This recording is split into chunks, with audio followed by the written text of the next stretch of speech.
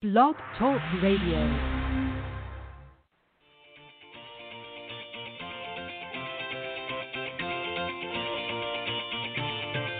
Good evening and welcome to Golf Talk Live. I'm your host, Ted Odorico, broadcasting live every Thursday, 6 to 8 p.m. Central from Panama City Beach, Florida, home of the world's most beautiful beaches. I want to take this opportunity to thank everyone for joining me on my weekly broadcast. Every week, I'll feature some of the best instructors, coaches, authors, and entrepreneurs in the golf business today. I begin with a great discussion on Coach's Corner, followed by an insightful interview with my special guest. So let's get started by introducing tonight's Coach's Corner panel.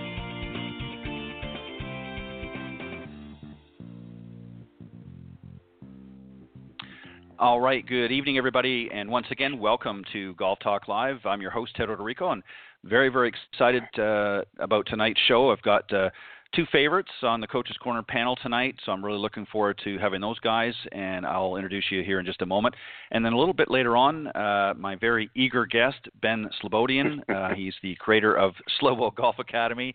Called in a little earlier this evening, but not quite ready to have him on here. He's also a PGA Class A member. He's going to be joining me on the second half, and it's going to be a very interesting show, so hope you'll stick around. All right, just a couple of quick announcements I just want to make about the sponsors of Golf Talk Live this year. Actually are both my organizations. One is iGolf Sports Network, and Golf Talk Live is brought to you by the iGolf Sports Network now, which is a live stream broadcast and media production company providing top quality programming designed specifically for you, the golfing enthusiast. Also, my recent acquisition, Golf Tips Magazine, is also going to be sponsoring the program. And Golf Tips, of course, as you know, is the game's in-depth instruction magazine offering insightful reviews on the latest equipment, tips from top PGA and LPGA teaching pros who, of course, can help improve your play from tee to green. So both iGolf Sports Network and Golf Tips Magazine are now the official sponsors of Golf Talk Live. So very, very happy to sponsor my program, and thank you for tuning in. All right, I'm going to bring on both of my guests here on the Coach's Corner panel. We're going to have a very interesting discussion tonight, something that they're probably not used to having, but we'll give it a go anyways. All right, first up is, of course, one of my good friends, Clint Wright. He's a 30-year member of the PGA and partner at TGM Golf.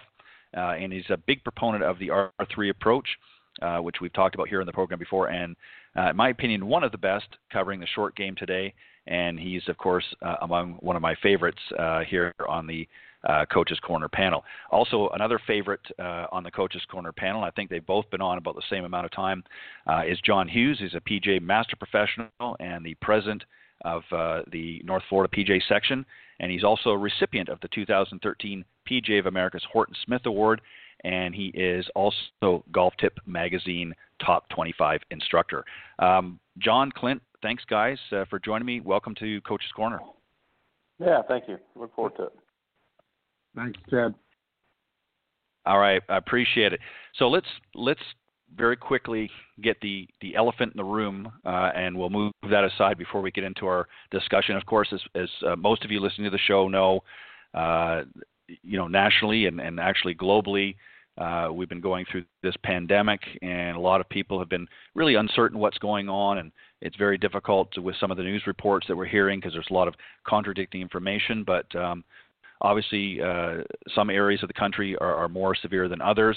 And as far as the golf industry concerned, certainly some courses have closed down, but there are still many open, so you want to check with your local course. And we strongly urge you to obviously use caution and be careful when you're out there, and certainly adhere to whatever the local authorities have put in place. But if the courses are open in your area and there's no restrictions going on, we want to urge you to go out there and play.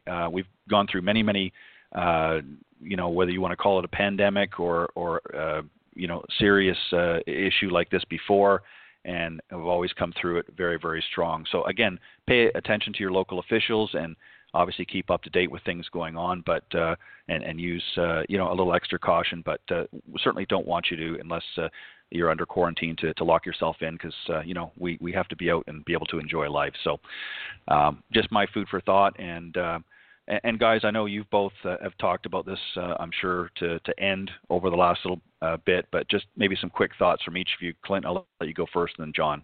Yeah, Ted, what you just said is perfect. I mean, as we were talking before we went on the air, I mean, what we're doing at the club is just simply we've ramped up everything we have always been doing, cleaning carts every day, making sure that our facility is as clean and safe and where our customers and members feel comfortable that they're not going to get sick. Just some real practical things. Everybody's seen it, leave the flagstick in, don't rake the bunkers. If you feel comfortable wiping down the golf cart with your own, wipies, that's great, but we're doing everything we can do to make our facility as clean and safe as possible. And I think that's happening across the state of South Carolina too. I mean, pretty small state, and most of our guys that run golf courses, we're kind of a pretty tight-knit group. So I think that around our area here that, all the tables are out of the bar areas where you can't sit and stuff. So everybody's kind of doing the same thing, trying to make it as safe as possible. Great stuff. And John, what about yourself? I know, obviously, you and I are in Florida, so things, again, are fairly similar in a lot of ways. But what's an update on your situation? Well, I'm real lucky, and first of all, thanks, Clint, for being on tonight. I'm looking forward to a good conversation. Again, Ted, as always, thanks. The state of Florida is, for the most part, trying to operate as normal as possible, thanks to Governor DeSantis. There's quite a bit of controversy as to what we should or shouldn't be doing. I hear this not only locally but globally. But really, when it boils down to is common sense. My facility within the county, our county basically put a shelter-at-home order in that's effective 11 o'clock tonight. And as Clint mentioned earlier, we're an essential business. Golf is a form of activity. Athletic activity is an essential business, and we're very fortunate we can stay open. I put out a video earlier today encouraging people to get out and play. There's nothing worse than sitting at home not knowing what to do, feeling cooped in. We call it cabin fever. Yeah. This type of cabin fever can be somewhat taxing, I guess is the best way to say it, taxing in a lot of different ways. And golf's an outlet that way. There's a lot of other opinions that we should stand down and respect everything. I think at the end of the day, it's up to each individual to act in good faith to everybody else and to use common sense. And I think a lot of the times when we get restrictions put on us, it's not because the people with common sense aren't acting with common sense. It's because of the others who can't. With that being said, let's get out and play golf. What better time if you're furloughed, laid off, you're put on home remote work, what better time than now to get out and play? There's a lot of great deals going on to make it accessible, make it affordable. What better time to work on your game than now? If you're getting into the season, this is what historic time you have to prepare for your season. For us in Florida, we're sort of nearing the end of it, unfortunately, but that still shouldn't limit you. Use common sense, be safe for yourself and be safe for others, and we can all enjoy the game. Yeah, I couldn't agree more.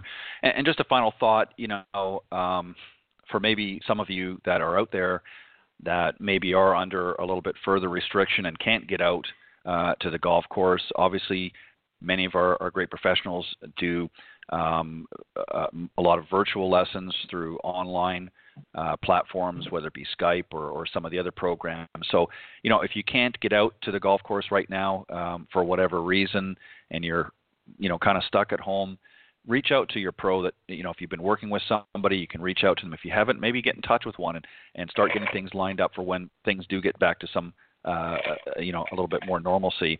and at least be working on that. So that when we do get back out, for those of you, again, that are maybe under further restriction, you're going to have sort of a leg up, if you will.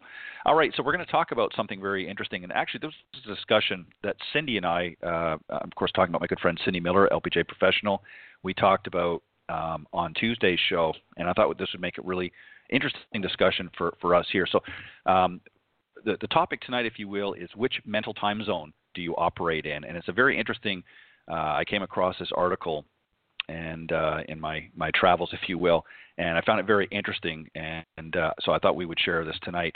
So I'm going to read out a little bit here, so bear with me, and then we're going to put some questions to the panel. So I want to, for the listeners out there, I want you to imagine that you've reached a point with your golf game or golf development, if you will, where you've run out of ideas on how to improve your game. You're hitting a wall, and the progress has come to a sudden but bone-jarring halt, if you will. So possibly you've been stuck on a particular score, average, or handicap for months, or maybe even years in some cases, and you can't seem to budge it no matter what you do. It's a pretty scary thought for a lot of people. You know, you've been working, maybe playing for a lot of years, and it's just not improving. So it's certainly daunting and by no means uncommon, because many, even advanced golfers, come to a fork in their golf development pathway where they don't know. They often describe the sensation as being stuck, or that they're in a rut. Even some of the best players in the world, we've heard them say very similar, or they can't see the next step in their journey to better golf. So have you experienced this yet? Maybe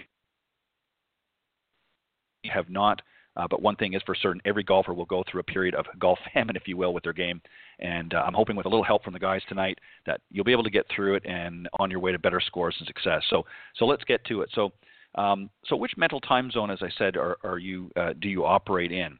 And many of us in the golf profession have observed many times over the years a common characteristic, if you will, particularly with advanced players or players that play with a little bit more frequency, especially those who believe their game, again, is stuck in that rut.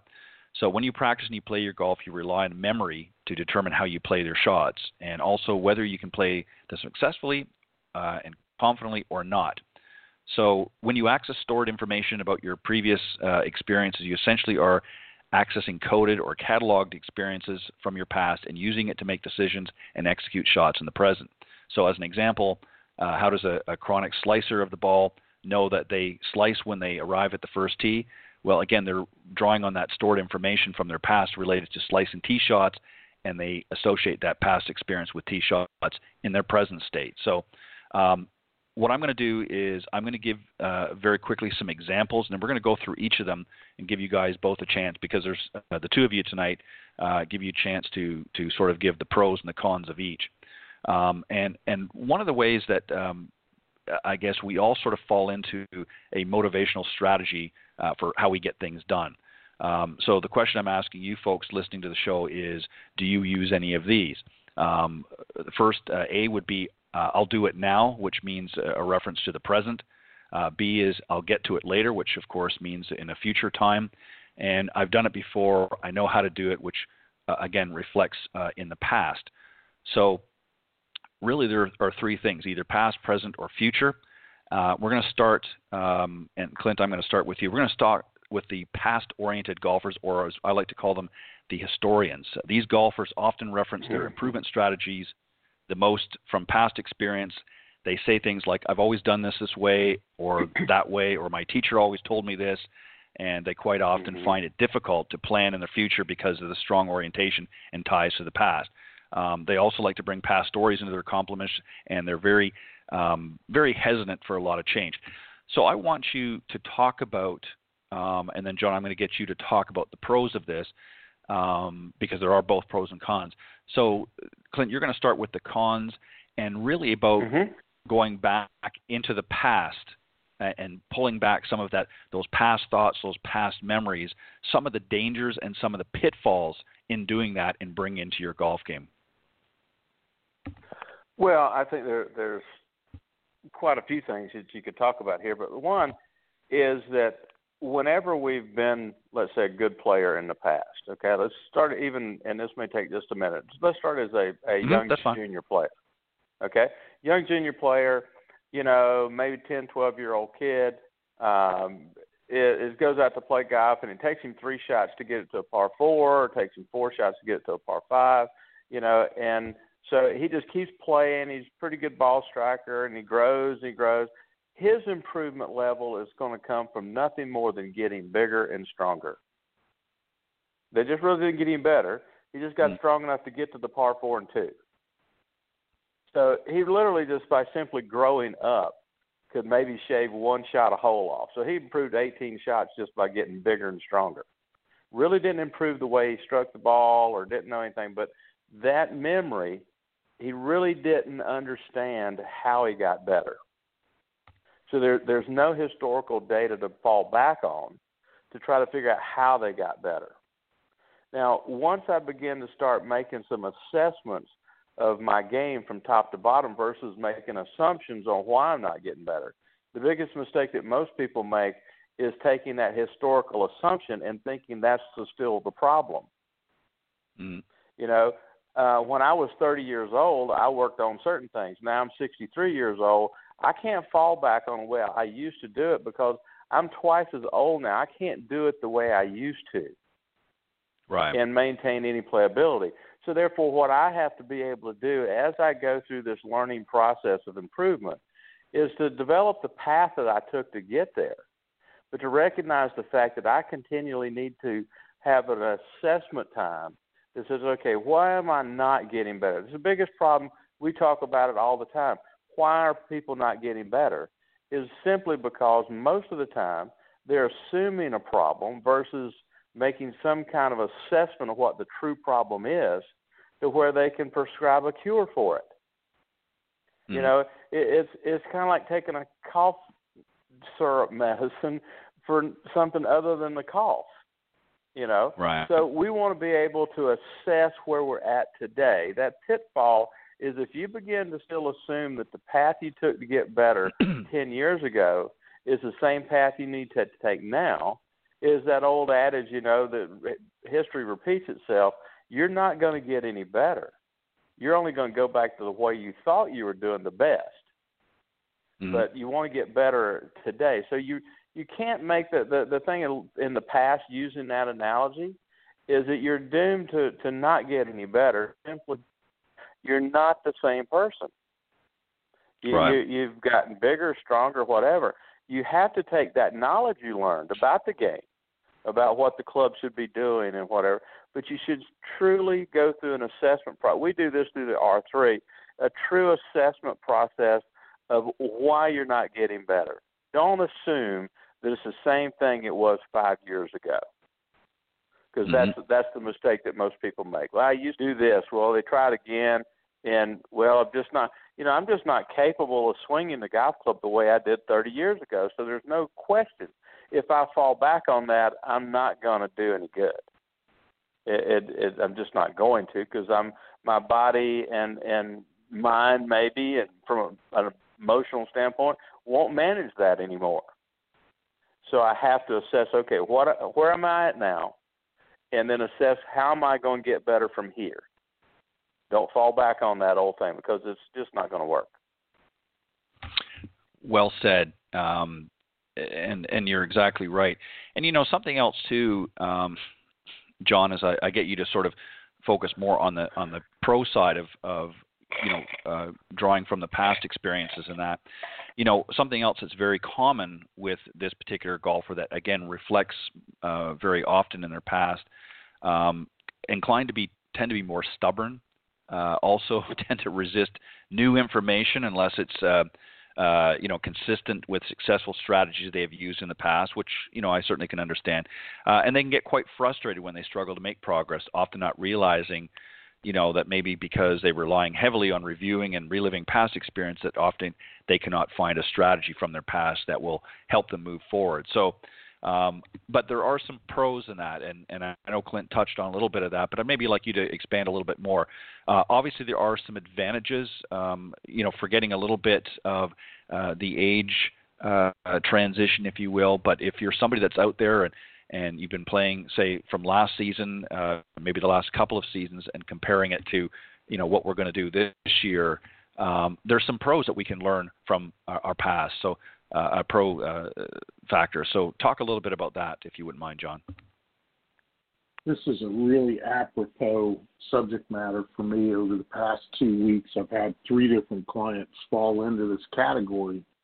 And with all 3, all I tried to have them do is catalog, inventory the wins they're making on the golf course or at the practice facility, and have them relate the processes of those wins back to the processes of their enjoyment, their improvement at a younger age. There was a key word Clint used, assume. He said it 4 or 5 different times. A synonym that I use is expectation, or expect that this is going to happen. Well, expectations, assumptions, they're all dangerous. There's goals without a plan for each of them. And in order to get that to be a pro, in order to be able to use your past as a pro, you got to go back into your catalog of wins during that process, whether it's 5 years ago or 50 years ago, and understand that there was a process. You may not have understood it. You may not have been cognizant of it, but there was a process. And most likely that process repeated things in a similar order, if not the same order. And this allowed your brain to catalog and inventory those wins. So often I'll see people, I used to do this. I can't understand why I can't do this. And I'll just stop them in their tracks, some of them stubborn, and say, well, time out a second. What are you doing right now that's working? And let's build upon this. It is thing you've done in the past. It's quite obvious. It's still the same person. You're still going to have somewhat the same style, somewhat still the same motivation. The body, the machine you're using, hey, it's got some age to it, but that's okay. Let's see what it can do. Let's take an understanding of what the limitations are that machine can do, but utilize the positives from the past to see not only if you can still do it, but how it works now and what are the differences. And that's really the key, is just to have someone understand, yeah, it worked in the past, but today's the present. And there is a major delineation line between the past and the present that you have to understand the differences too. And the differences lie in the wins, the win column check boxes. Did I square the club? Did I get the ball airborne? Was I able to gain 2 yards? Did I make more putts in succession?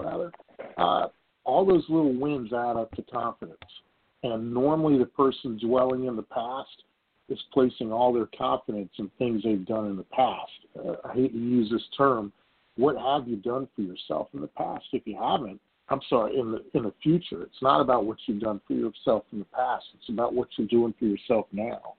And being able to connect the dots, past to present, with the wins, with the things you've done right. That's what you're after. Great job, John, as well. Thank you, guys. That was a great answer on both aspects. We're going to do the same thing again with the next one, and that is with our present golfers, or again, as I like to call them, the journalists. And these are the golfers who their tendency is to sort of experiment and dabble with different methods. And they really stay with the same method of improvement for too long. They get distracted very easily and struggle to maintain consistent routines as a result. So they don't really draw on any past experiences. They're always looking. We often, joke here on the panel. These are the guys that are, surfing through YouTube, looking for every, quick fix, if you will, or online improvement aid or swinging aid, and they're not really putting a bona fide game plan together. So I want you, Clint, if you wouldn't mind, talk about the cons, if you will, of the sort of the present minded golfer, from the perspective of they're not really sticking with any particular plan. They're moving here and there and hopping back and forth between instructors and not really focusing. Talk about some of the dangers, if you will, and then John, I'm going to get you to do conversely, because there are some advantages to certainly to help you move forward. We'll talk about that when you come back. But Clint, if you wouldn't mind doing that, let's talk about some of the cons. That's no problem. Sure. It's the cons of this issue basically is that person, in my opinion, never is satisfied with anything they're doing. Okay, so they never find the luxury to move from one aspect of the game to the next to have a holistic level of improvement. We talk about a lot about this person. They get stuck in the mechanical portion of the game. They get stuck in the hitting aspect of the game. They never give themselves the luxury of saying, okay, this is okay right now, in order to move on over to learn how to play the game. And that's where we really show improvement, is when we can, do better on the course than we do on the range. Our score keeps coming down. So they get stuck in this attitude of, I just got to hit it better before I can score better, and they never break out of that. And they stay stuck, and they just never get any better because they don't move on through the process of learning how to play. Now, the term we use for it is we get into a lot about assessment and diagnosis. Assess yourself, diagnose the problem, and prescribe something. That's what golf professionals do. We make some kind of assessment of our students. We then diagnose the problem and show it to them through videos or whatever we use. Okay, here's your problem. I want you to buy into this. I want you to understand this is your problem because we've made this assessment, and here's the prescription to cure it. The swing trainers, the drills, those are the prescriptions. So what happens with this person that never gets satisfied, they overprescribe everything. They're always looking for the new drug. And they have to stop overprescribing. They have to assess it, diagnose it, move to a point to where they're comfortable with it, and that's the biggest problem. And if you really want to get down into it, it all kind of boils down into their belief system on how good they really can be. Okay? They just don't ever believe that they can move on to learn how to play. And to me, we use it as you're overprescribing your problems. Don't stay with the diagnosis and what you think is the best cure for your problem. Don't keep bouncing back and forth between this cure and that cure and the next, the new leading tool to help some problem, but maybe that tool is not supposed to fix your problem. So you're just wasting your time. It's overprescribed. So we try to get people to focus on looking at their game, assessing it, clear diagnosis, and stick with one prescription to fix that area, then move on. And then move on to where you can come satisfied that you're striking the ball well enough that you have the luxury of focusing on your game strategy and learning how to play. And that's where the holistic, real, genuine improvement comes from, is learning how to play. Right. Again, well said, Stop Clint. oversubscribing. Right. And that's a great point, John, that he makes is, the fact that, a lot of players out there get too much information coming in, they get overdiagnosed with the problem, and they figure, well, this is something I can try, or this is something I can try. And interestingly enough, a high proportion of Gen Xers and millennials fit into the category we're talking about, simply because they've been brought up with technology, or as we've referred to it, the information age. And this has dramatically affected how they experience sort of the world around him. They expected to know and do things faster because their environment is continually feeding them with instant information at literally the press of the button, as we talked about. But there's some pros to it as well, in retrospect to what Clint has just talked about. The fact that they're willing and eager to seek out that new information. So talk about some of the pros that our present golfer, that sort of in a present mindset, can gain, but put it in perspective in the sense that if they're going to seek out that new information and gather that new information, they've in turn got to put together, with the help of their teach professional, a proper game plan and execute it, and not just try this, that, and sort of willy-nilly. So put that into a little bit better terms, if you wouldn't mind, John. I'll put it into one term and one term only, and that's feel, F-E-E-L. When you're talking about present golfers, ones that are constantly experimenting, let me try this, let me try that, the element the sensory element that they're missing is the feel of something working. But not only working, it's got to be repeatable. And as it's repeatable, can you repeat it enough times where the euphoric sensation of wow continues to happen over and over and over again? When you're relying on technology and numbers, that's visual. No big deal there. But we tend to judge almost everything we do on ball flight. I'm sure anybody who appears on the panel with me with this show or anywhere else I would go would argue to their death it is about what the ball's doing. I agree. But what are you feeling to make that ball do what you're desiring it to do, and how different is that from what you're currently doing? Let's stay in the present here. What is it that you feel? You can't taste a ball or a shot. You can't smell a shot. Some people claim they can. I'm still trying to figure out that one. You can hear a shot. You can hear a shot, and really hearing a shot is confirming what you've just performed. So that only leaves 2 of the 5 senses left. Visual, which we get 90% of our data from to begin with, whether it's a golf shot or just walking from the bedroom to the kitchen in the morning to get a glass of water. What's left is feel. And if you can start thinking about, okay, I'm willing to experiment, but the experiment's got to produce a different feeling that allows me to perform at the level that I'm desiring. The desire is the goal. And what plan of attack do I have to implement this new thing? Am I just going to haphazardly do it? That's sort of like throwing darts at a wall full of balloons. At some point, you're going to hit one, but sooner or later, the balloons run out. You've got to be able to have a plan of attack that repeats the process in the same order. I've talked about this before on the show. There's a reason why your area code is a 3-digit number. There's a reason why your phone number is a 3-digit prefix and a 4-digit number, because the brain can remember those sequences a whole lot better. And when you're experimenting with something, take it in those sequences and then make the comparison as to what you feel now versus what you're desiring to feel, and consult with a PGA professional, a coach who can help you eliminate things that you'd waste your time on. Be able to compare those two feelings, because it's when you get the second feeling and you have that aha moment that is repeatable, it's repeated in the same process order, is when your brain is going to make the decision, ooh, this is better. This is better what I'm doing now. I need to repeat it more often.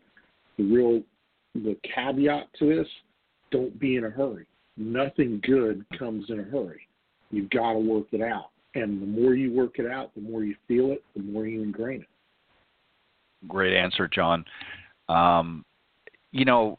Really just to kind of sum this up, obviously there are pros and cons to every position and every sort of mental state. But I think what a lot of people that fall into this category have a problem with, and I see nothing wrong with, looking at other options and investigating other options. But I think there comes a point in time, and this is where many present-minded golfers fall short, is they're not willing to commit to one or the other. They'll try it out, and if they don't see instant results right away, they're on to the next thing. And the problem is you've got to find, as you guys pointed out earlier, is you've got to find what works for you. Just because XYZ is selling a particular piece of equipment doesn't mean it's going to work for everybody. And certainly a lot of people will gain benefits from it, but there are also folks out there that maybe it just doesn't work for them. But on the other hand, there might be something else out there. So this is why it's really important, I think, to work with your local golf professional and really, and as you both have pointed out tonight and many other times, is the key thing is the assessment process. There's a reason why. It's like when you go to the doctor's office, and he certainly shouldn't be doing this, he's not writing out a prescription right away unless it's a refill and he's already done his assessment. So this is an area as a golf professional, we have to assess our players and say, okay, let's take a look at where some of the problems are, what are some of the positives that we can work with, and then we find and develop a plan of attack, if you will, and then execute it. But our present golfers, as we both or all know, rather, that they don't do that. They hop around, and this is why they continue to struggle, and this is why they fall into the category of getting into a rut. All right, our last topic, if you will, is the future golfer, if you will, that the visionaries. And again, I'll start with Clint, and you're going to talk about the cons, and John, you'll finish up with the pros. These are our golf dreamers, if you will, who are good at setting targets and goals, which we certainly like. That helps to drive them and their games forward.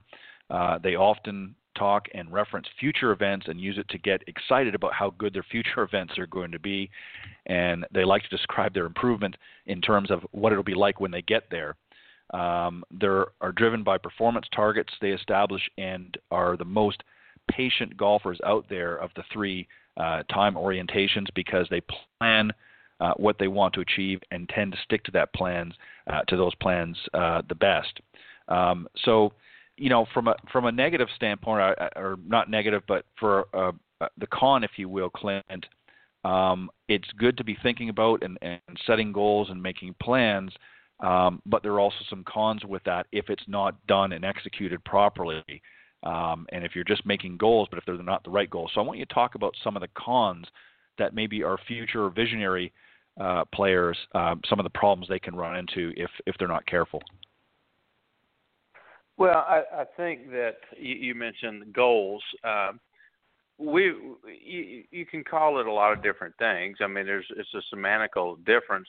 I don't typically ever call anything a goal. Is that what the future person really has to do, very detailed, in order for that to be where they can develop the proper plan to get where they want to be, is have a very clear and detailed understanding of what they want their game to look like. We want to have the end in mind. What do they want their game to be like a month from now, 6 months from now? And once they have a clear understanding that that's what they want their game to look like, then we can develop, if you want to call it, some goals or plans or events that we need to do in order to make that picture turn out. A lot of things build into that. If I want to, become a scratch player, I need to make sure that I'm physically able to. I need to have a conditioning program. That's part of my plan. I need to be able to spend X amount of days or time hitting balls. I used to aggravate the people that work for me. I'd go out on the range to practice, and I'd go out there and I'd hit 10 balls, come back in. One day I'd go out there and I'd hit 100. So what's the difference? So went out there with something I was trying to accomplish. If I accomplished it in 10 balls, I came in. If it took me 100, I stayed out there until I got it done. And so once you have that clear understanding of that, what it's going to look like, and the con involved there, if you don't, then all your planning is it's not going to turn out to get you where you want to be. It's just, you have to be clear on what you want it to look like, and you have to be committed to making the moves and the things you need to do in order to get there. And some of the things you have to do is not necessarily going to be found on the range. It's not going to be found on the putting green. It's going to be found in that belief system and understanding the game more. Maybe you do a little bit of research on what the best swings look like. You kind of educate yourself along the way. So there's not just beating balls. I don't prescribe to the idea that Hogan had, that you find your golf swing in the ground. You just don't beat it out of the ground. There's more to it than that. But the con, if there is one, because I tend to like this person, okay? I tend to like the person that sees where they want to go. But the real con is if they're not clear with that, they're not going to get there. So the con is making sure that you have a clear understanding of what you want to do and write down your plan and all the parts you need to deal with to get to that picture. But if the picture's not clear, that's the con. The picture's not clear, then the con, you're developing a plan that's not going to be sustainable. Yeah. And that's a great answer, Clint. That's the problem, John, that unfortunately, as Clint put it, is the con that many golfers fall into, regardless of whether they're the past, present, or future. But particularly, it can be just as dangerous for particularly the future golfer, because if they're putting together these thoughts and these plans and ideas, and as Clint suggested, if it's not the right plans, then they're going to be spending an exorbitant amount of time focusing on things that are not going to help them improve, and all they're doing is ingraining further some of these bad habits. But having said that, and I know there's some points that you can take away from what Clint talked about, there are some pros and advantages to somebody that, again, patience and willing to make those commitments to some future goals and however you want to phrase it. So, John, talk about that as we sort of cap off tonight's discussion. Well, the pro to the futuristic golfer is that they're looking forward. That's the biggest pro of them all. And what I mean by that is you're not harboring ill will because of your past. You've got a clear and realistic understanding of what you are presently. And those are the two foundational elements of going forward into the future, that you've learned from your past, you've eliminated some of the mistakes, and that you have a realistic understanding of what's obtainable, and the goals, the plans, whatever you want to call them, are done in an incremental fashion that provides you the opportunity of reaching some goals. It's very difficult going forward if these goals are not realistic and they're extremely difficult to obtain. It's what turns people off to a lot of things, whether it's golf or anything else. So with it going forward future-wise, teaches you patience, absolutely. So long as you're able to hit some goals along the way, it's actually going to grow your patience to be more patient with yourself, to be more patient with the processes that you're employing for yourself. Future, another pro to me is that you're keeping an open mind. You may have a plan, and like any good business plan or professional plan that you have for your home and your family, it evolves over time. And as it evolves over time, that evolution provides some flexibility for you to look at new options that fit within the plan, not necessarily it's something totally different and you got to start all over again. What are the things that literally fit into your plan? It could be technology. It could be a new strategy or a new philosophy that someone brought out that's very well based, that you and your coach decide, hey, this could work. This could literally work, and here's why.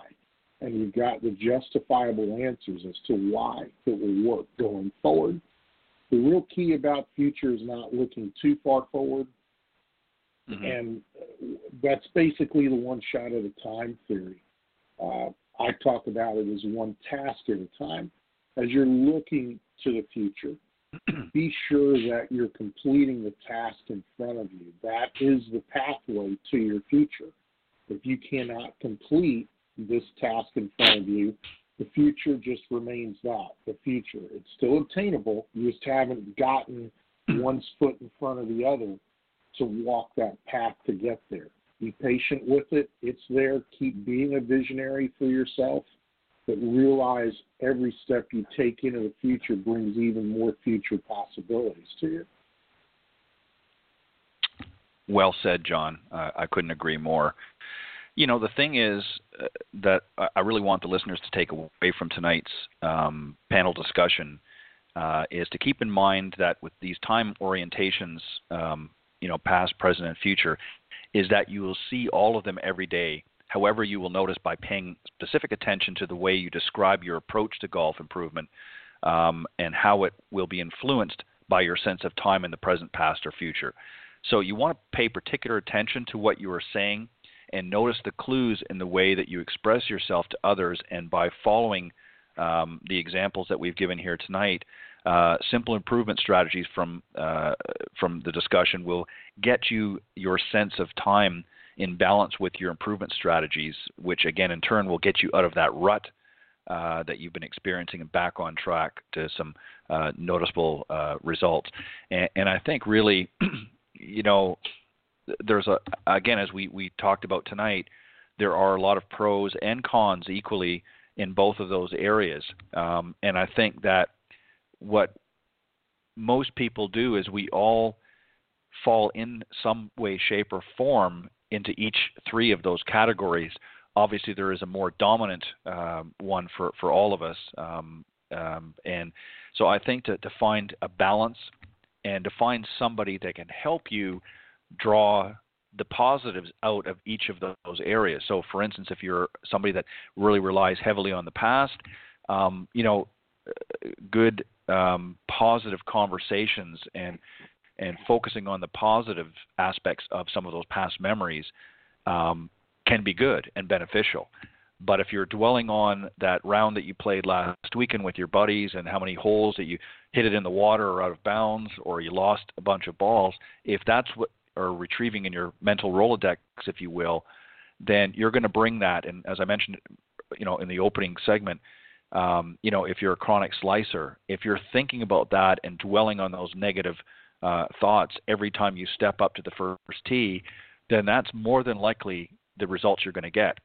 So if you're somebody out there that's listening to tonight's show and you're really struggling with your game, and you're finding yourself in that rut, your handicap hasn't changed for very long, then obviously there's something that you're doing wrong. And it's not always, Clint, as you pointed out, necessarily that you're not striking the ball well.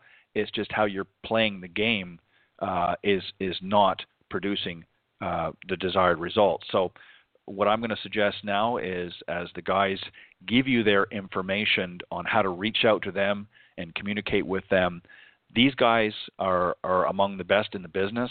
They can help you with your game.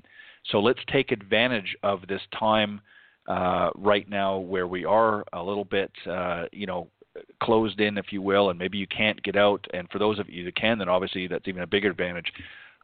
Reach out to these guys and say, hey, I really need some help with my game. Let's have a conversation. So, Clint, I'm going to let you go first. Let the folks know the best way to reach out and maybe offer some final closing thoughts. Yeah, Ted, I can give you one thought about this show. It's probably I think maybe 5 years we've been doing this together, this has been probably one of the most we've had because it really hits home with people about that they get frustrated they're not getting any better. Mm-hmm. And, techniques or whatever is kind of cool to talk about, but this conversation was about why people aren't getting better, and it's a wonderful conversation. They can get a hold of me by clintgoff001@yahoo.com, or I will answer text at this number. I'll answer text at 864-376-4924. I won't take calls on that number. We will return text in order to set up a time. Look forward to talking to people about it. I mean, to me, this is what I focus a lot on now is helping people get better, not necessarily help them hit a golf ball better, but help them improve. And there's a whole lot more to improvement, as we've discussed tonight, than just hitting the golf ball down the fairway. And I think that's the one thing I want people to if they come out of here with nothing else, there's a lot more to improve in your golf game than just hitting it further down the fairway. And I do appreciate the conversation, John, and great to be with you again. Thanks, guys. All right, thank you, Clint. As always, I appreciate you bringing some great discussion to the program as well, and injecting your thoughts and viewpoints. John, how can the folks that want to reach out to you and take this opportunity to offer any final thoughts in our closing moments of the Coach's Corner panel? First off, Clint, thanks. Another lively discussion. Tell all my friends up there in South Carolina you hang out with I said hello. Will do. Ted, again, thanks. Very much appreciate the opportunity. Always an honor. I think a final thought people can take away from this entire discussion is there's no right or wrong way. It's all based on how you believe yourself to be. There are people who live in the past, and that's okay. There are people who live in the present. That's okay. There are futuristic people. That's all okay. But I think when you really look at the successful people on earth, golfers, leaders, business people, or just the person next door, they've got a really cool style that incorporates all three. And that style can be contagious when you understand that they're trying to take all three just so they can live one day at a time, move forward one day at a time, and always have not necessarily spinning it to the positive. I don't believe in spinning things to the positive. It's literally living things to the positive. And that can certainly go a long way in a golf game, a career, or making it through a troubled time that you have no control over right now. I encourage everybody to get out and play. You can reach me. It's real easy. Everything I've done is branded to johnhughesgolf.com.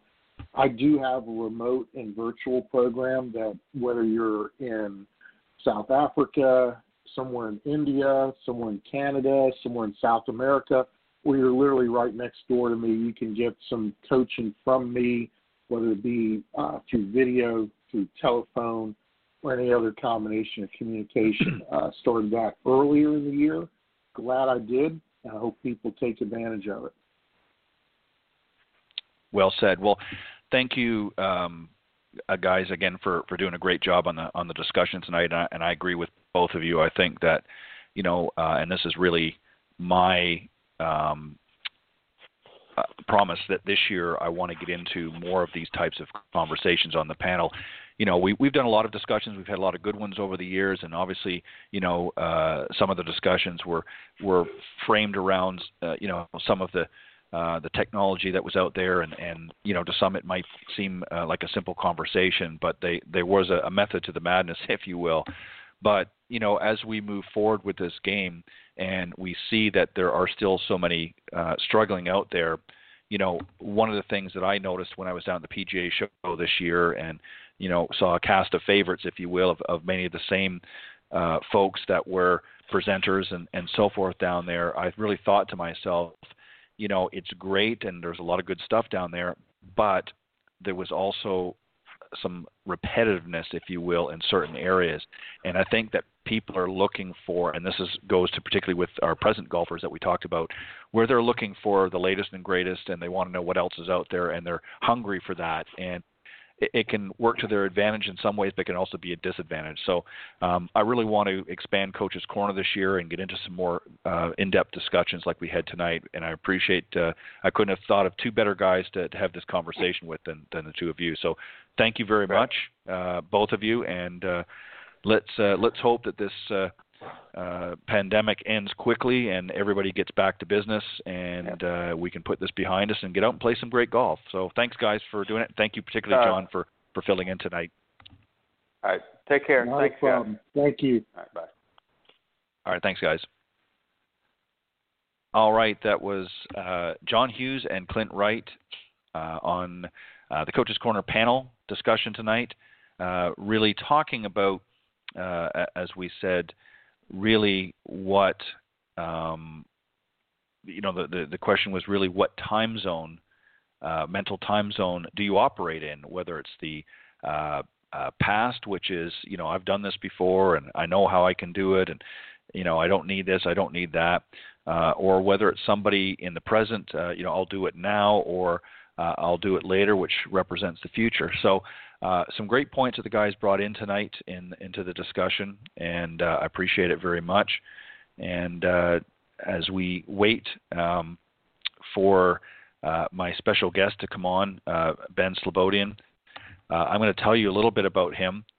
Ben is the creator of the Slobo Golf Academy, and he is somebody who enjoys sharing the love of the game, if you will, with everyone that's eager to learn. He's a graduate of the University of Las Vegas and gained his PJ Class A membership from their Professional Golf Association program back in 2015. After internships around the country, He joined Rancho San Joaquin as the first assistant. Here he taught thousands of lessons to players of all ages and abilities. He has also coached the Woodbridge High School boys and girls golf since 2015. His passion to teach others golf comes from his own experiences with golf instruction as a junior and college player. He also attended numerous and local PGA teaching seminars and has studied under the tutelage, if you will, of golf practice owner and co-author of the PGA teaching manual, Peter Donahue, and PGA Pro, author of the Play Real Golf, and also radio host Tracy Roberts. So he's got quite a resume. I'm not going to read all of it out tonight because there's just a lot there, but I met him actually, coincidentally, speaking of the PGA show, I met him this year down at the PGA show. I think it was the second or I think it might have been the second day that it had opened for everybody to come in. And we were, of course, it was very, very packed, and I was sitting with another gentleman and just having a bite to eat, and Ben and actually I believe it was his mother that were there, and she is involved in helping his golf business, and they managed to have a couple of seats beside me, and they sat next to us, and we started a conversation. I found him to be very energetic and passionate about the game, and extended an invitation to come on the show. And he's located out in California. We'll get a little bit more specific when he comes on the show.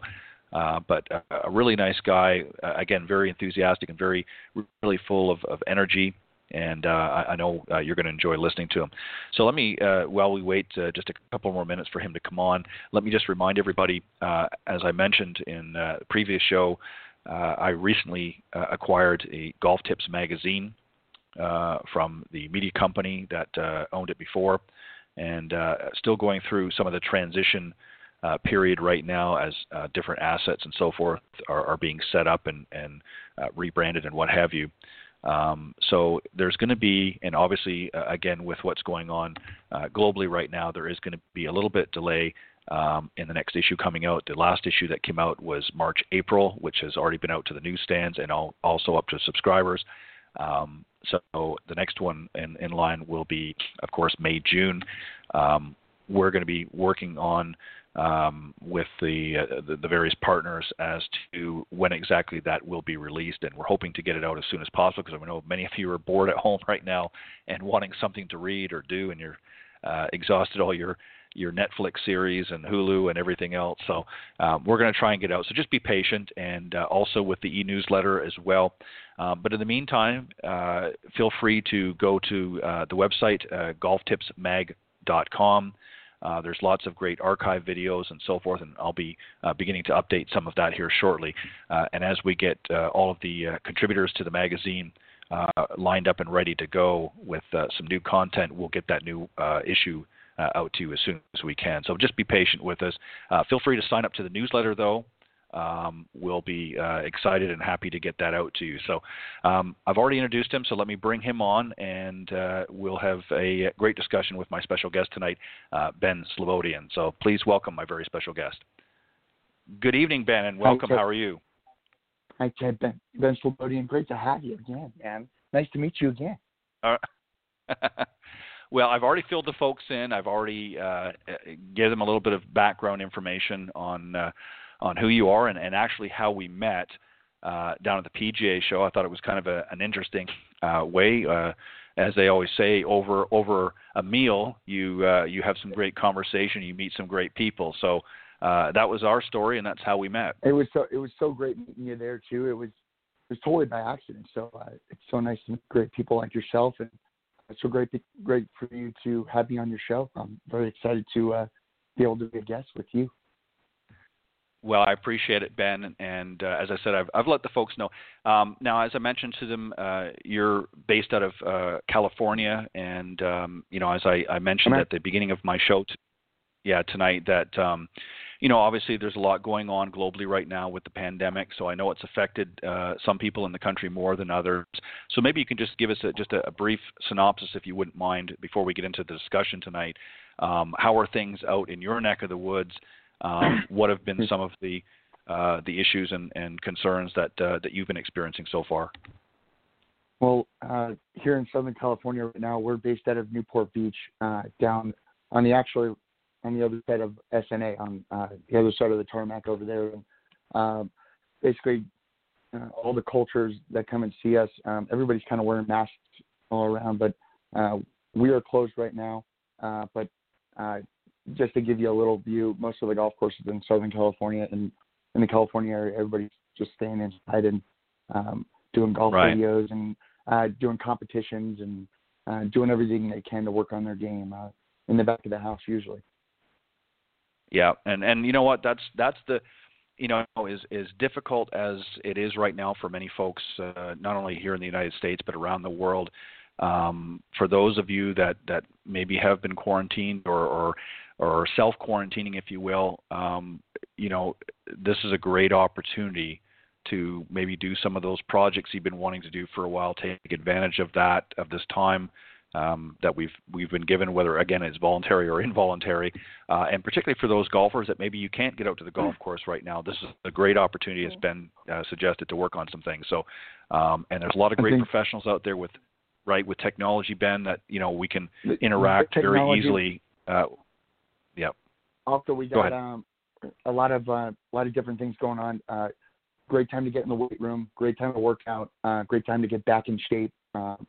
To rehab your bodies where they used to, if you have any pain in your body and stuff like that, so that you can get back on the golf course when it is time. Right, exactly. Well said. Okay, so the first question I want to ask you is, and I ask this of many of my guests, especially new guests that are to the show, and that there are a lot of array of sports out there, and I'm sure through your growing up period, you probably had the opportunity to play a lot of sports.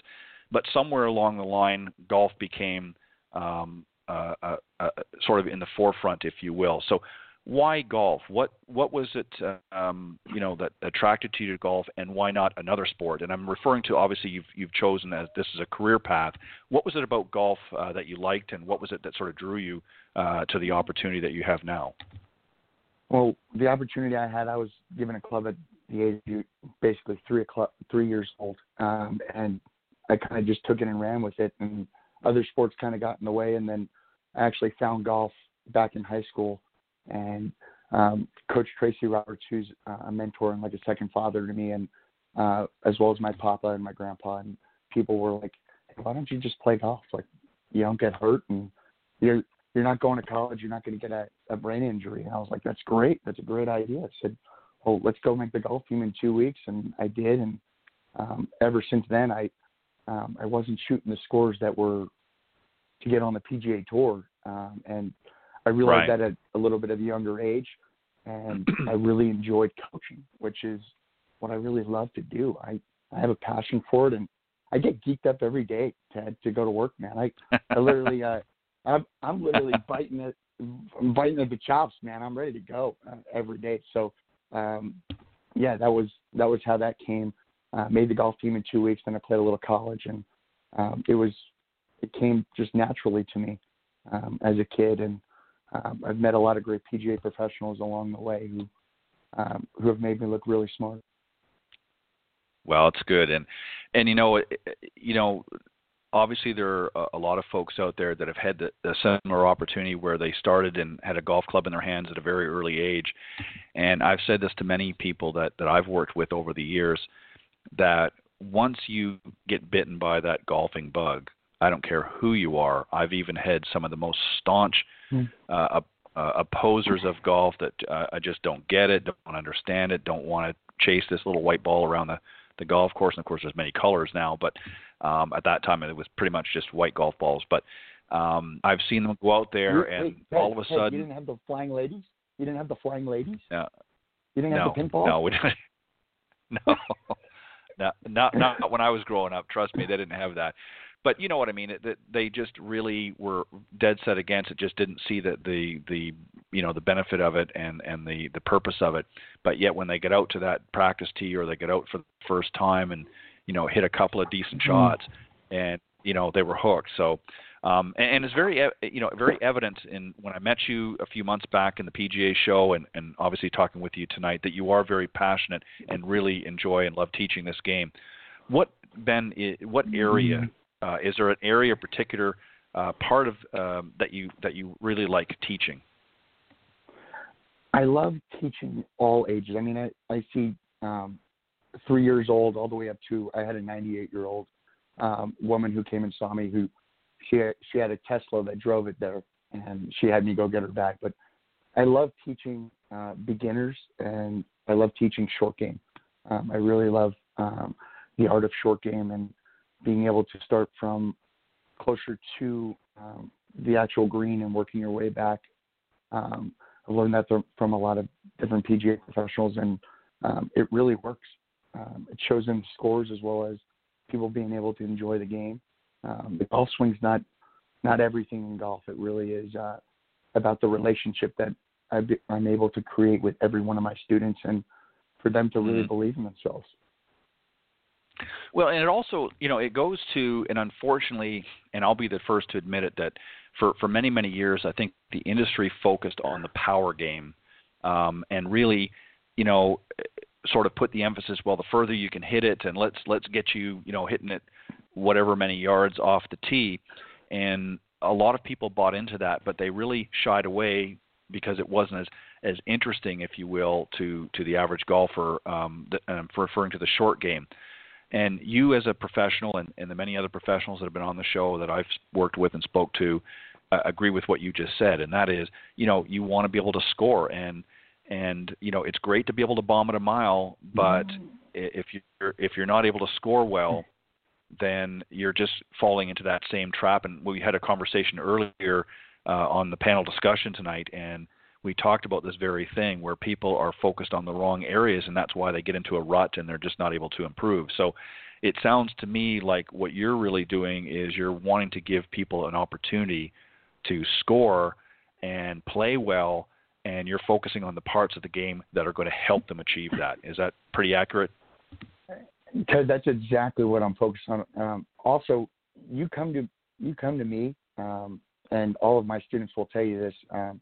I'll ask you what your goals are, and we're going to try and shoot for the stars.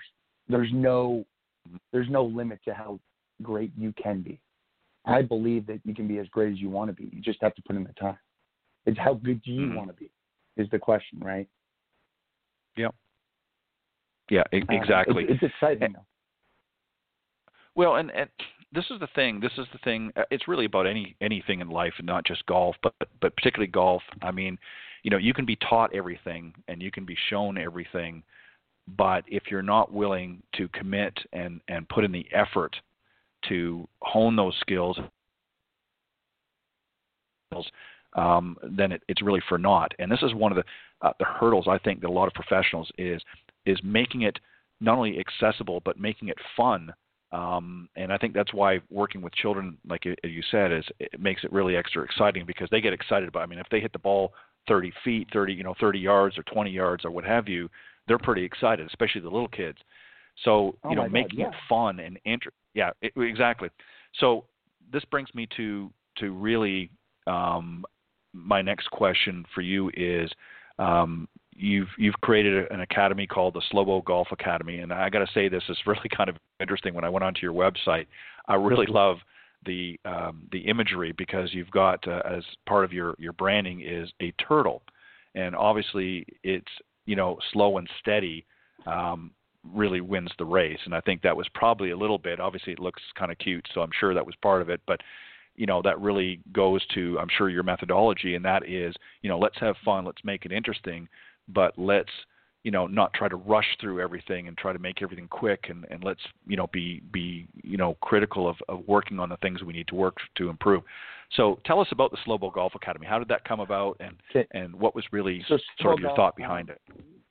We do have a turtle who is our main mascot right now. There will be more that join him in the near future for kids clubs and different things as well.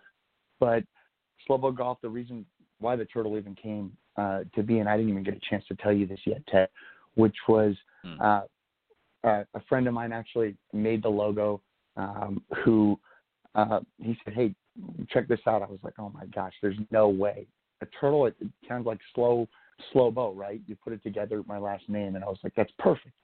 So The turtle actually came to be, and it worked really well with my kids groups as well as my adults groups, as well as my ladies groups and everything. And I threw it out to a bunch of people, and they loved it. And now we're starting gear and different things, and we'll have stickers coming out. For a bunch of viewers wanted to call in, and we'll give you guys a bunch of hats too. But the cool thing was Slobo Golf is in Newport Beach, and we're able to have some great programs over there. And on my website, if you check it out, Ted, it's awesome. Like you said, I love it. And we're able to have everything from kids to adults, and it's a lot of fun. We just want to make sure that the game is fun at the end of the day. We don't want to. I couldn't. Go ahead, Sean. No, not a problem. Well, I see actually we have a couple of callers. I'm going to take the first one. They're calling in from 862 area code. So let me bring them on. I think they want to say hello and see if they've got a question. Good evening and welcome to Golf Talk Live. You're on with Ben Slobodien. Oh, you're with Slobo, baby. No, I'm sorry. Let's go. No, actually, I think that one dropped. I think this one here. This is from 908. Good evening and welcome to Golf Talk Live. Hi, am I on? You Yes, certainly are. You're on with Ben Slobodien. Do you want to say hello or do you have a question? Susan Slobodien, his aunt. Oh. He taught me how to play golf, and I never had a better game. We live in New Jersey. I wish I could take more lessons with him. He's the best, and I can't say enough about him. Everybody should join his golf school. He is the best. Thank you Perfect. so much. Well, go ahead. No, go ahead. Go ahead, Ben.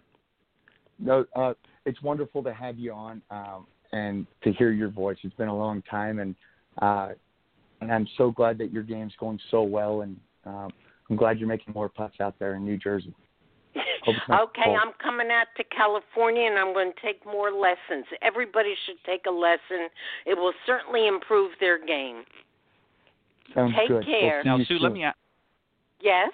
All right. Thank you very much. Yeah, thank you. What I was going to ask you really quickly before you go is what was one thing particularly that Ben helped you with that you've noticed a big improvement in? What area of the game?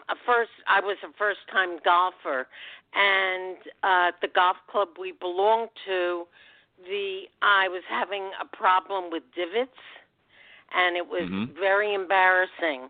But Ben helped me with my swing and how to do it properly. And certainly my golf club was very appreciative of that, not ruining their greens. No, okay. All right. Thanks well, Sue, thank you very much for taking my call. Okay. I'm very happy. All right. You keep up the great work. Bye. Thank you. Cheers. Bye. Cheers. All right. Well, you're hitting them out even in New Jersey. What a great way to have your aunt call in and talk about how you've helped her game. And I'm sure the golf course superintendent out in New Jersey is probably equally as grateful and thankful that you've been able to help her out. So let me ask you just very quickly, what were some things that do you remember that you talked to her about at the time, in addition to obviously swinging the club? No, definitely. When we were working together, she was digging into the ground. So the big thing at Slobo Golf Academy is, and a lot of my students will tell you this as well, and from me, Ted, that the way that I work from the game of golf as a coach is I work from the ground up. I'm not one of those Band-Aid fixers. So for a lot of listeners out there, they're looking for a quick fix. And I'm not a quick fix guy. I will tell you straight up. It's going to take probably about 5 or 6 sessions for us to grasp what we're actually talking about, meaning getting to the actual minute thing that makes you better. So, yeah, she took a couple lessons with me, but she was digging into the ground. So we started with her footwork and made sure she had a little bit of balance and then worked her way up through her body. And within the first couple sessions, even in the first session, she was back to hitting both pretty good and not digging into the ground, but really making sure that she had good posture and letting the balance take care of itself from there and getting her on plane. And that's a great testament because, it just goes to show you that if you're given the right instruction and shown the right things to work on, it doesn't take very long to see noticeable changes. The problem, I think, Ben, and you would probably agree with this, with a lot of our club golfers and a lot of our amateurs out there, is they see all these videos or they read all these articles and they think, okay, this is my problem. And they really haven't been properly assessed or had somebody like yourself that's looked at them and said, okay, here's some areas that we need to work on. They're just basing it on information or sometimes misinformation. And this is why it's important to get out there and work with your local professional, whether it be PGA or LPGA, and say, hey, I really need some help with my game. What can you do for me? And go through that assessment process and let them find out specifically what your problems are. And as you indicated, and as she indicated with your Aunt Sue, is that you were able to identify some of the issues that she was having. And obviously, she's a happy golfer. So we just want to make people happy and make them better. All right. Well, it looks like we might have another caller, hopefully, here, and it looks like they're calling from your neck of the woods. So let's bring them on and see if they have a question or maybe just have a comment. Good evening and welcome to Golf Talk. Yeah, good evening and welcome to Golf Talk Live, and you're on with Ben Slobodien. Hello. Hi, can you hear me? Yep, yeah, sure can. You're. Go ahead. Do you have a question for Ben, or you just? Just call in and say hi. I miss you, Benny. Larry Mountford. How are you? Hey, Larry, how are you? Great to hear from you. I'm good. Oh, my God, we just had a post on. Go ahead. Hey, I wanted to go ahead, Larry. Just a comment of a coach. I mean, I've loved taking lessons from Benny, and I think what makes a great coach, both a mentor, friend, somebody that, and I watched him, other people before me and after me in lessons, just, he's focused and he makes that person feel the most important. His main focus is to help you improve. So I think that's what makes a great coach, and certainly Benny has that in spades. I've enjoyed the process, building from the ground up, like you say. And I was the worst short game player ever, and I'm decent now. Oh, my God. You're hitting chip shots so close, everybody's looking. No, I know. Great. Well, I've had many comments, and I say, hey, that's Ben. He did it. Hey, well, Larry, let me baby. Yeah, Larry, let me ask you a question just about some of the things that you've experienced. You mentioned, obviously, that like many golfers out there, you struggled for a little while, and Ben has helped you. What area or what specifically did Ben help you with that maybe you could share with the listeners? Well, I really realized it's a very incremental process, and it's been both exhilarating and frustrating all along the way. Both as I've improved and had setbacks and jumped ahead, both in technique, from the swing, from the takeaway to the hand position, and just how to feel it. But, I think what really helped me is when we got to a certain level and then started talking about the process, of how to approach the shot, and how to look at the next shot, as you're going to take it, and just approaching it and getting in the process, every single shot. I mean, I think my game jumped to where, I told Benny, I'm never frustrated on the golf course anymore. Never come off and say, oh, I played terrible. I may have hit some bad shots, but I mean, through the whole round is more consistent, and I think that's the process. Rather, as I've progressed in swing technique and ability.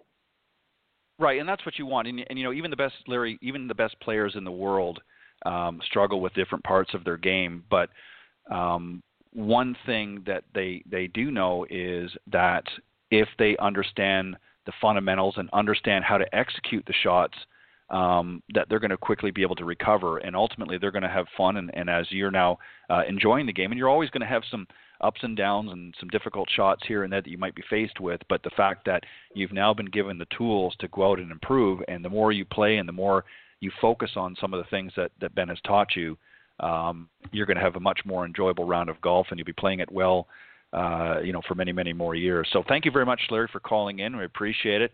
And be safe out there, and happy golfing. Thank you very much. Larry, play well.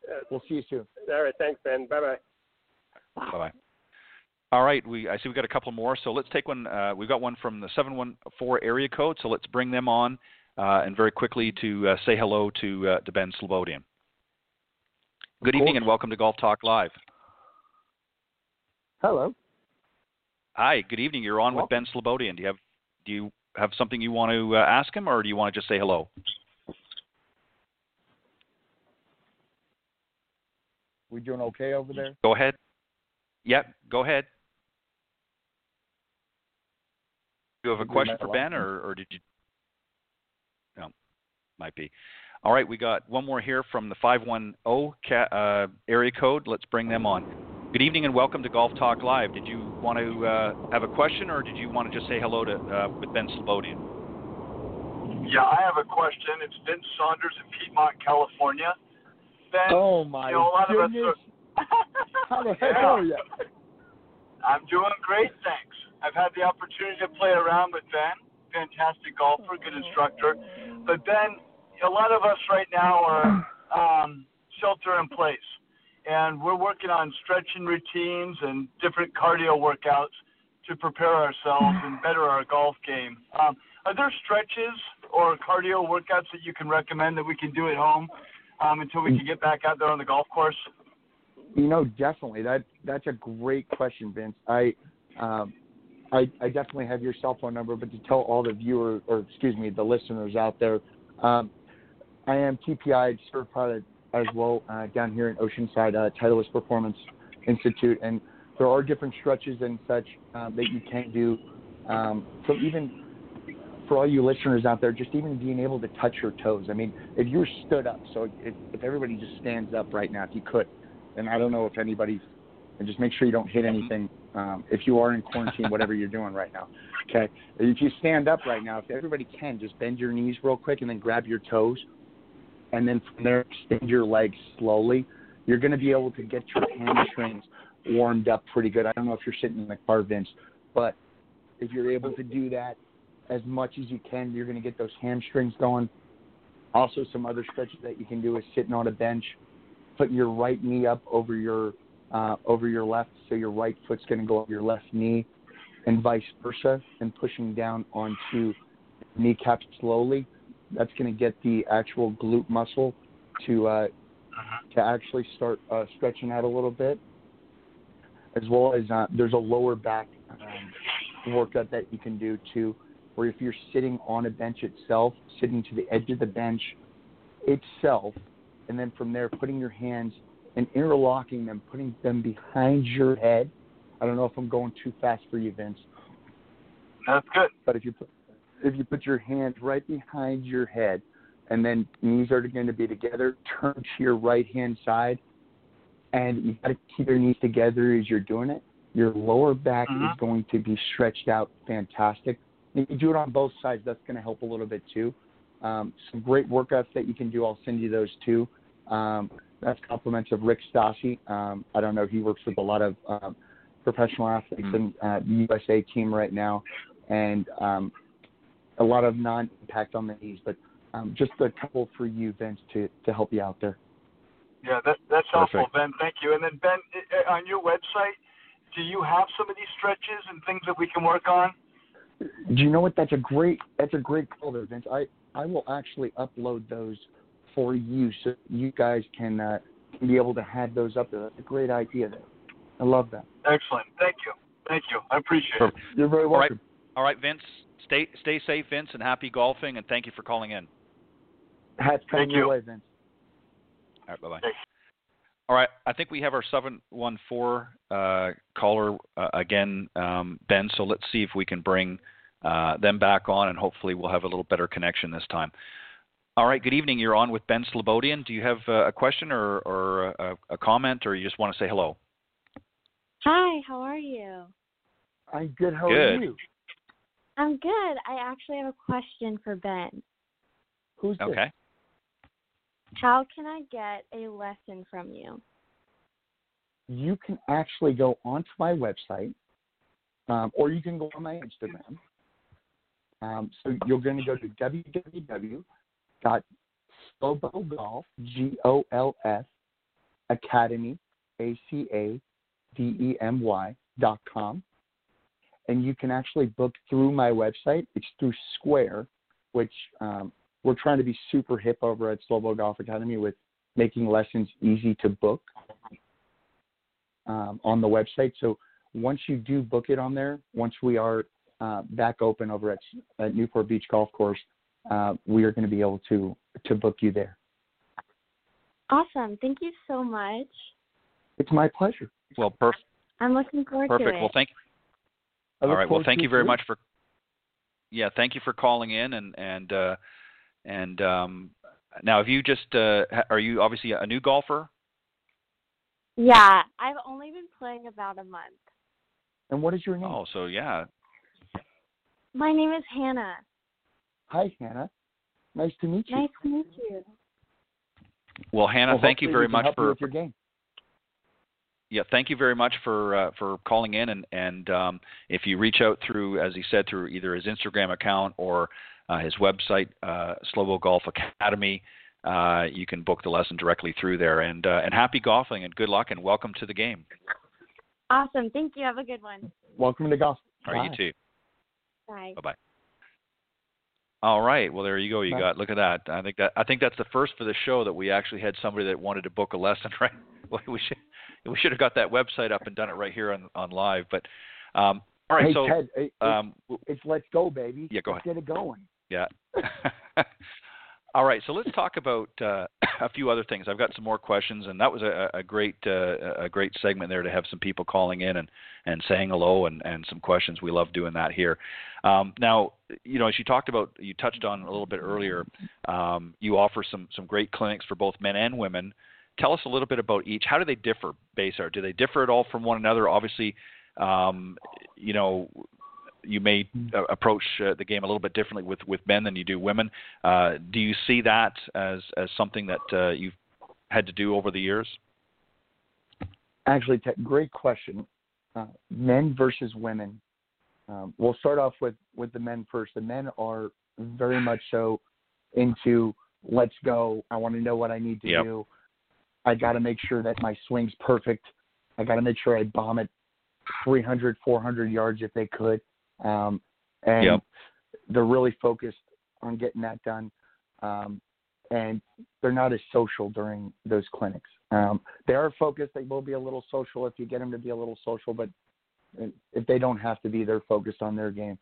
That's a little bit of a difference with the women. The women are very much so bubbly and giggly, and they're ready to really just socialize, and they're going to socialize while you're coaching them too. But we want to make it fun for both the men and women, so we kind of break it down a little bit. So yeah, the women are a little bit more social during it, but we still get what we need to get done, and we allow those clinics so that people can have fun, but also at the same time, we want to be able to get the content that we want our students to have so they can get better every time.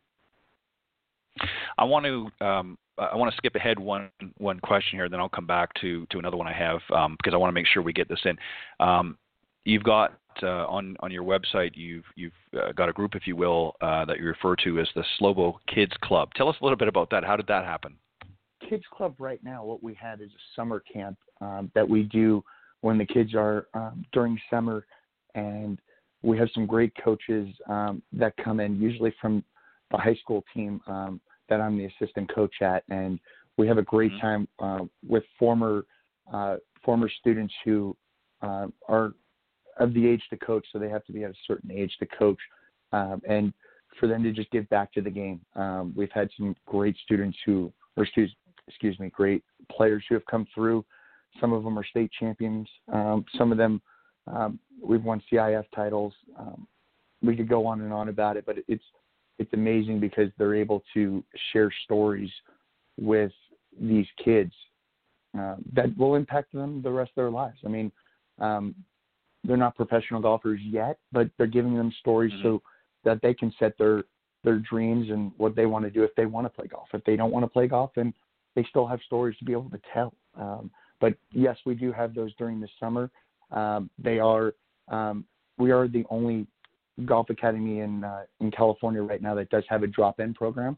meaning that if you're only wanting to come in one day, meaning that if the kids want to try out golf and they're not sure about it, they drop them for one day. But usually after that first day, I mean, I had so many great campers. I call them campers, but I had so many great campers over the last year. I mean, we've been open a year or so, and they're just fantastic. I get so geeked up just even talking about kids because they're electric, man. But yeah, we do have a half day and then we do have a full day. But the most important thing is with the kids club itself is making sure the kids have the fundamentals to be able to get onto the golf course. And once we have the fundamentals of chipping, putting, being able to actually hit the golf ball, and even if they're not able to get the ball fully up in the air every single time, we want to show them how to play golf. That's the most important thing, because especially as people are getting older, if they don't know where to stand and what to do out there, it becomes a lot of havoc on the golf course, and we want to make sure it's a smooth ride for the kids and they have a great time.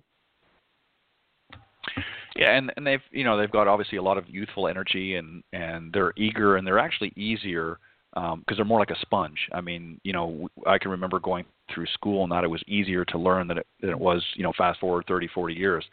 So there's an advantage to getting them out there early and teaching them this game. And again, whether they have aspirations of, being the next, tour player, or they just want to go out there and have something else to do. And it's really a game for life, because as you know, many of the other sports, there comes a point in time you have to kind of give it up. It's just too much body contact or too many other issues that arise. But golf is one of those games that, you can be 60, 70, 80, even 90 years old and still be out there swinging a golf club.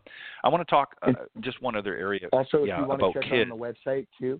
Oh, sorry, I wanted to tell you this too. Also, if we're on the website too, you can check out the Kids Club. You can watch the video on there. It's fantastic from last year. The kids were just out of control, awesome. They were so cool. So just wanted to throw that out there too. It's on the website. Yep. I actually did go on and look at it, and you're exactly right. You can definitely tell the kids are having a great time, and that's what it's really all about, is fun. That's something that, it's you want to get out there when these kids are playing particularly, but everybody, not just the kids. Okay, so you also, one of the things I wanted to ask you a question about, and that is, again, you've also worked with students of all levels, from real youngsters up to a little bit further down the line. If somebody that maybe has come through junior golf, maybe a program or what, and, they're ready for that next level, they're thinking about getting into collegiate, maybe trying to, play for, it doesn't even have to be Division I, but just a college team. How would you best help them prepare? What would you say to them? What would be that conversation, if you would? And what would be some of the things? Because obviously they've got a skill because they've been playing through golf and that, so they are skilled. Is it a matter of just honing those skills, or is it really defining a game plan to help them give them the best shot possible to get out and compete on a collegiate level? Well, to answer your question there, Ted, actually, my coach and I have talked about this many times, and we go back to this, is they got to want to do it. They got to want to do this every single day. Wake up in the morning. They got to want to go to workouts at 5:30. They got to want to hit balls. They got to want to hit 100 5-footers in a row, especially when you're getting tired at the end of, when you play 36 and you're like, okay, well, do I go home or do I hit 100 5-footers? Well, yeah, I gotta put in that extra time. Well, I've been very lucky to coach some great players, as well as I have a player right now who will be a tour-bound player here in the near future, who one day we'll be able to talk about too. He's still in a little bit of hiding. I can't bring him out yet, but yeah, that's okay. To answer that question for the listeners out there, yeah, we do need to create a game plan, and we need to start almost from ground zero and start right there and say, hey, what do you want to do? I have some players right now who can be able to go to the collegiate level. It's just a matter of, do they want to do it? Sometimes it's like work to them, and sometimes it's not. I mean, I've had players who come to me and they want to put together that game plan, and we jump through diet, workouts, chipping, putting, full swing. And then we do a lot of mental game too. I mean, I'm very lucky to have someone alongside me who's written one of the greatest books, I believe. That's kind of like a workbook, the Play Real Golf book, and that book has really allowed me to be able to coach the game at a whole different level. So to know a little bit about psychology and stuff like that, it helps me to talk to my players so that they can reach that level. And it doesn't matter if you want to play amateur golf and just play SCGA events, or if you want to actually go at the collegiate level. I mean, all of the mental game has to be as if you want. Yeah, and that's a great point. You know, this is an area. I mean, obviously, we're getting more and more developed into it as we go along over the years. But this is an area that, with the exception of the high caliber players out on tour, that the average amateur really doesn't focus on or even think about. You know, they get out there and say, well, I just got to be able to hit the ball better and I'm going to improve my game. But they don't realize just how big and how really major component, if you will, of golf is mental. The physical side is actually easier, believe it or not, than the mental side, right? Exactly. That's something that, and if all you listeners out there heard Larry beforehand, he came to me he started with scores upwards of the high 90s, mid 90s, and now he's in the low 80s and on the verge of breaking 80.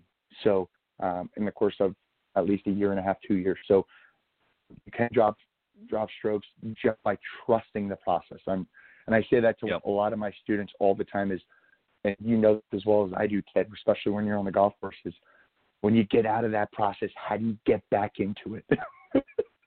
Yep, exactly. Well, and Ben, here's the other thing too, that, you know, a lot of, we see this, and I know you see it in the various groups that you've worked with, but, you know, we see that golfer that gets out on the range and they're just hitting ball after ball and they're raking it over and they're not really practicing with any sense of purpose.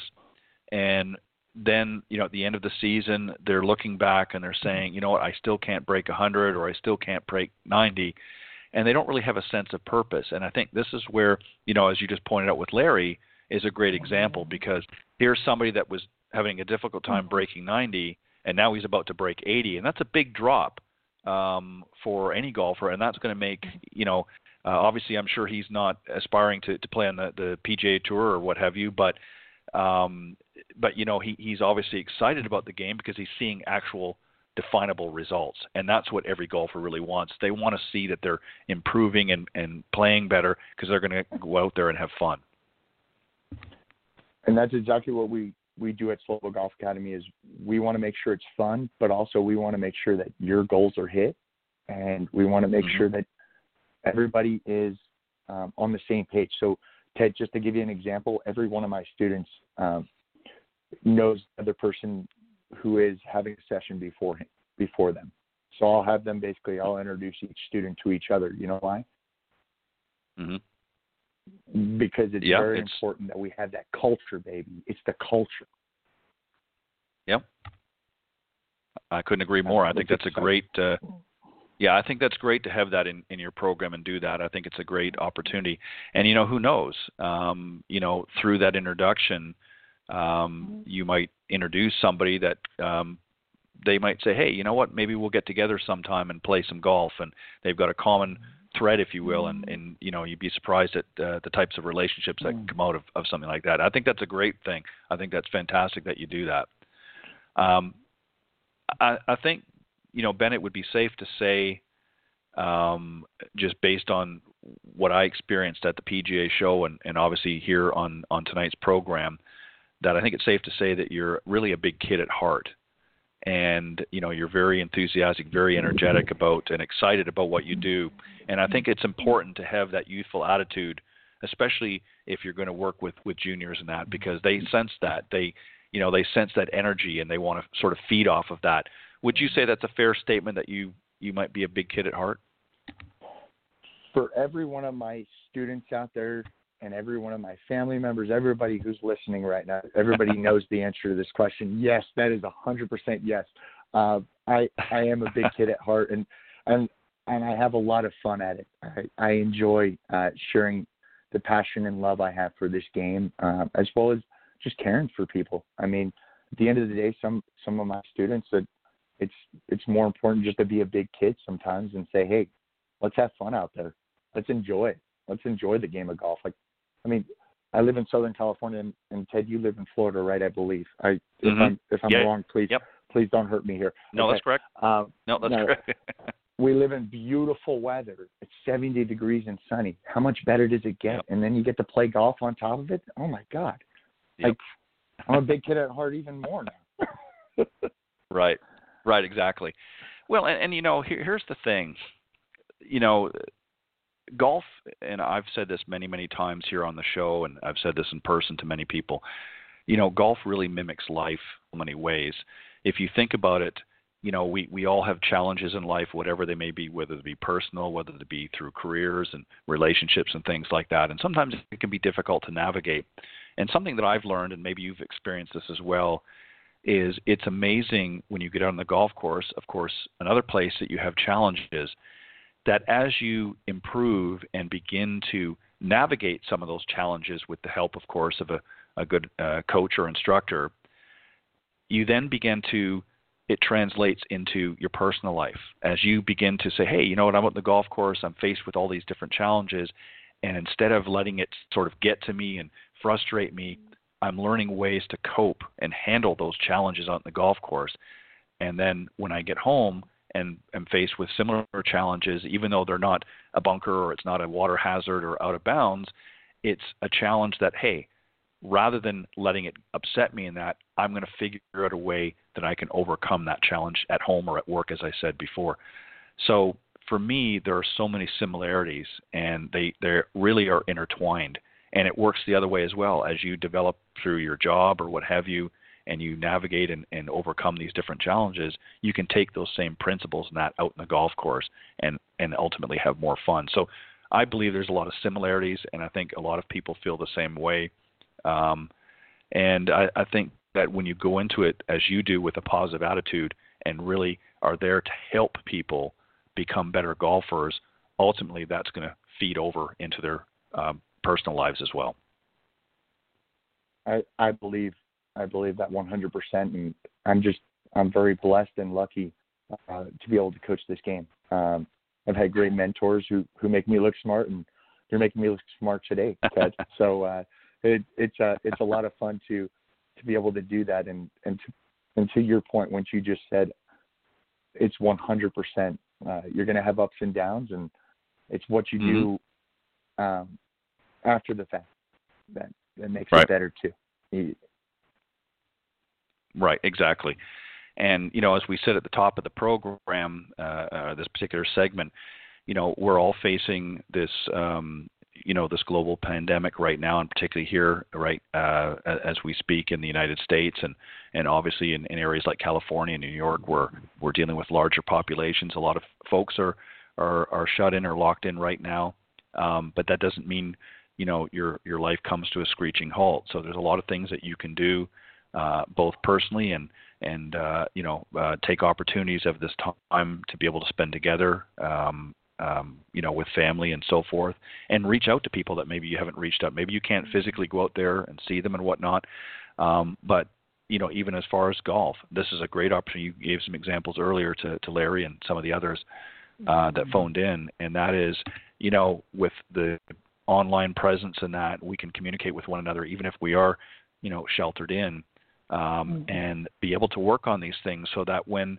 this immediate circumstance has passed us by and we're on the other side of it, you're going to be prepared and you're going to be ready to step out there. So whether it's working out, as you said, or doing some stretching and whatnot, and keeping yourself loose and limber, and working on some of those fundamentals, in front of a mirror or what have you, use this opportunity and reach out to folks like Ben and others in the business, in the golfing world, and connect with them through social media or through their websites and so forth. This is really a great time to take advantage of that. Wouldn't you agree? Yeah. Please feel free. Anybody who has any questions, whether it be golf related, even radio related on here, or outside of here, wherever I am, please contact me. I'm here for you, and I want to make sure that everybody gets better at the game of golf. And once this does, we're all hands on deck, and we're going to run. Let's go, baby. Yep. I couldn't agree more. So as we get ready to wrap up, Ben, can the folks learn more about the Slobo Golf Academy, and particularly how can they reach out to you? Well, how you can reach out to Slobo Golf Academy is you can go on my website. It's www.slobo, S-L-O-B-O, golf, G-O-L-F, academy, ACADEMY.com. You can go on my website. You can also check me out on some of my hashtags from Slobo Golf Academy on Instagram, as well as you can reach out to me personally at 949-275-4811. That is my work line as well. Please, if you do call and I'm not able to answer your phone call, send me a text message. I will get back to you. And if you have any other questions, please do not hesitate.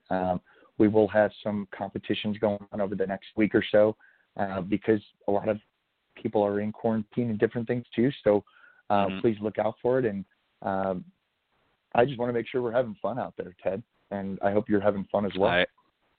I agree. Certainly am. I think we might have one more caller, and this is coming from the 407 area code. So let's take one more call before we end the segment, and maybe see if you can help them. Good evening, and welcome to Golf Talk Live. You're on with Ben Slobodien.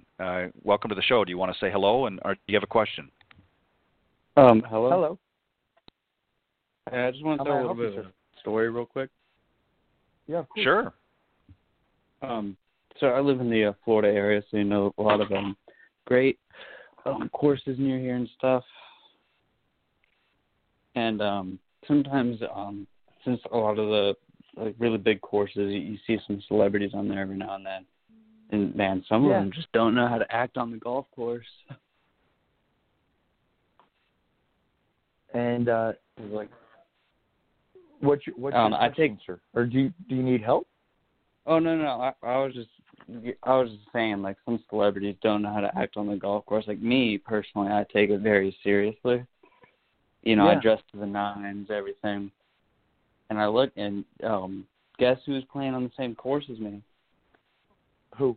Howard Stern. Howard Stern was playing, and you know, you'd think he'd take it seriously, but no, he was using his penis as a golf club, and I was just like, yeah. I'm not going to deal with that. Let's not deal with that. Let's move on to the next one. Yeah, I'm not dealing with that. Let's move on. All right, so we're good. That's it for the callers. But listen, Ben, I want to take this opportunity to thank you for joining me here on Golf Talk Live, and I appreciate all that you do, and hopefully this will end with the virus and that shortly, and everybody can get back to all hands on deck, as it were. But I appreciate you taking the opportunity and answering some great calls earlier on in the segment, and just keep doing what you're doing. And it was great to meet you down at the PGA, and it's great to have you on the show, and you're welcome to come back anytime.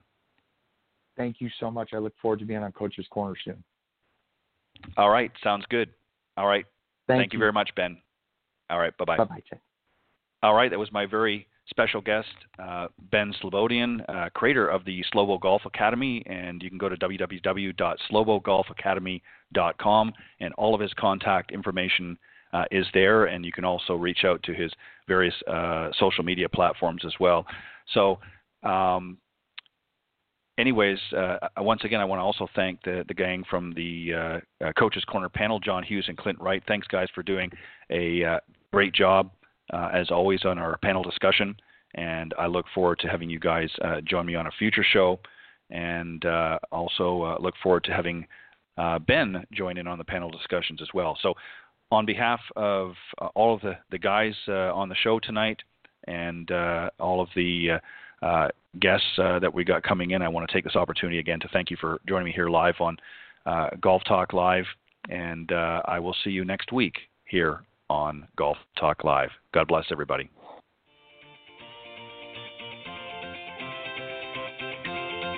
Thanks for listening to this evening's broadcast of Golf Talk Live. Remember to tune in each week at blogtalkradio.com/Golf Talk Live.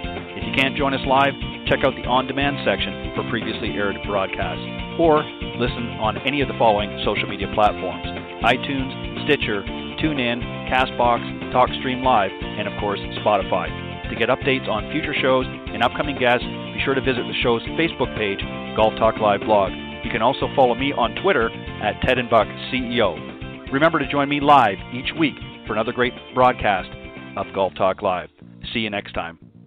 This has been a production of the iGolf Sports Network.